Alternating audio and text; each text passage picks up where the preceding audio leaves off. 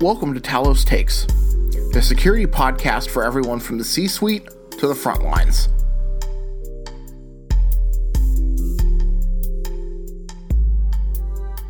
All right, hey everyone, welcome to this episode of Talos Takes.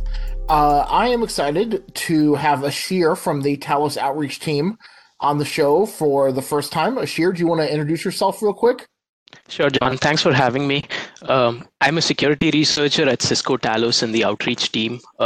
It's my team's responsibility to come out with cool new stuff in the form of blogs, conference presentations, and we also talk to customers in the form of threat briefings to educate them on what the current threat landscape looks like. I am focused primarily on malware research and disclosures. I have about 7 years of experience in the anti-malware game. I focus on everything from ransomware to botnets. However, these days I focus quite a bit of my time on tracking APT threats across the globe. All right, awesome. So the reason why I wanted to have you on for this episode is so we could talk about Oblique Rat. So folks who want to check out your latest research on that, we have a recent post up on the Talos blog that you can find, and you can also find it through our social media pages. And this is not the first time that you've written about Oblique Rat. You've been following this threat for a while, so can you kind of just start out by giving me a quick overview of this rat and, tell me a little bit about its history? Sure. So Oblique Rat is a malware that we disclosed last year in February 2020. This was a disclosure from Cisco Talos. We were the first ones to disclose it. At that point in time, it was a remote access Trojan being distributed by malicious Office documents. It was basically a maldoc that had Oblique Rat embedded inside of it, and when the victim opened the maldoc, they would get infected via a malicious macro in the maldoc. It contains many of a rat standard capabilities, although all of it is homegrown. It's not been borrowed from publicly available sources. It's all been created in-house. What was particularly interesting during our research last year was that we found strong technical links between Oblique Rat and Crimson Rat.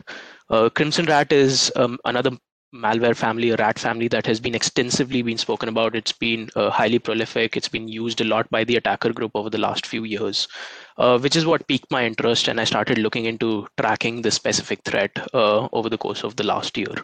And as a result, we found some new stuff that we felt that everyone should know about, and which is what our new blog is all about.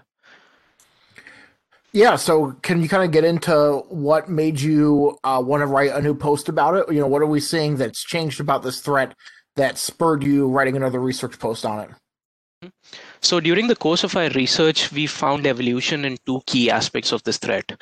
The first was the infection vector that was being used. The infection vector in the new campaigns that we've seen has evolved drastically with the use of malicious documents that now fetch the payload from a seemingly benign image file, like a picture file, a BMP file, from an attacker-controlled website. These are usually compromised websites that the attacker has planted the BMP files on, their payload on. And it is the responsibility of the malicious macro in the maldoc to extract the Oblique Rat payload from the image file and then persist it on the victim's endpoint. The second part of evolution of Oblique Rat was the rat itself.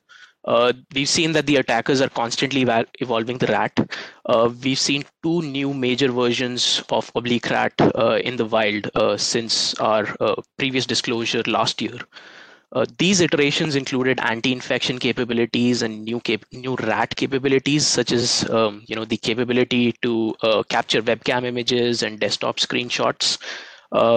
Which is why coupling both of these two new evolutions in the attack, we felt that it would be a good idea to disclose this right now and tell the whole world and our customers about this threat. And, as always, I want to cover detection and prevention when it comes to this threat.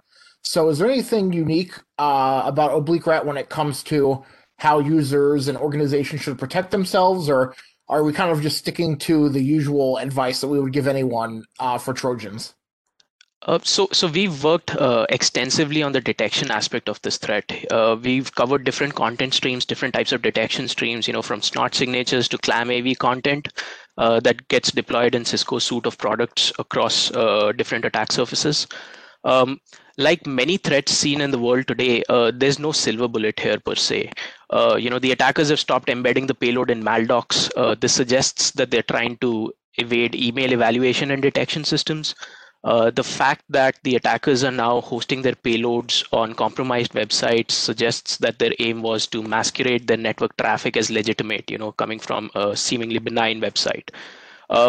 Which is why we need a layered defense model, so that we can detect maliciousness across different attack surfaces, as I said, and that goes back to my point of there being no silver bullet, just like a lot of threats that we see out in the wild. Which is why it's always good to have multiple detection systems such as email protection, network-based detection, behavioral analysis, and endpoint protection, and so on. Yep. Mm-hmm. And then the last thing I kind of want to ask you about is how Oblique Rat fits into the threat landscape at large. This is something that I've talked about on other Talos Takes episodes in the past about how ransomware, these major ransomware attacks are kind of what's going to be making headlines and catching people's attention. So where does something like Oblique Rat fit into the threat landscape, though? Even though it may not necessarily make national headlines or anything, this is obviously something that users and organizations still need to be aware of. Right. So historically, Oblique Rat has been a low prevalence threat. We see a handful of samples being used by the attackers in individual campaigns, as opposed to some of the more prolific malware like big botnets out there like Crimeware, etc., and even a few prolific APT families like Gamma Radon, which we blogged about last month as well. However, this doesn't make the malware any less dangerous.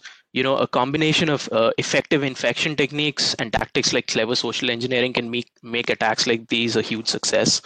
The fact that this rat has been packed with so many capabilities that allows the attackers to spy on a specific victim, extract, exfiltrate files from their system, deploy more malware into an organization's network, that should make you realize that it's highly lethal as a threat, even though it's a low prevalence threat, right? And that's where it fits in the whole landscape. Mm-hmm. All right, awesome. Well, thanks so much for coming on here and talking to me. Again, if anyone out there wants to learn more about this, you can head to the Talos blog to read the full technical breakdown that we have and more on our coverage and protection. Thanks so much for coming on here, and I hope that we'll find something else to talk to you about in the near future here. Thanks for having me, John.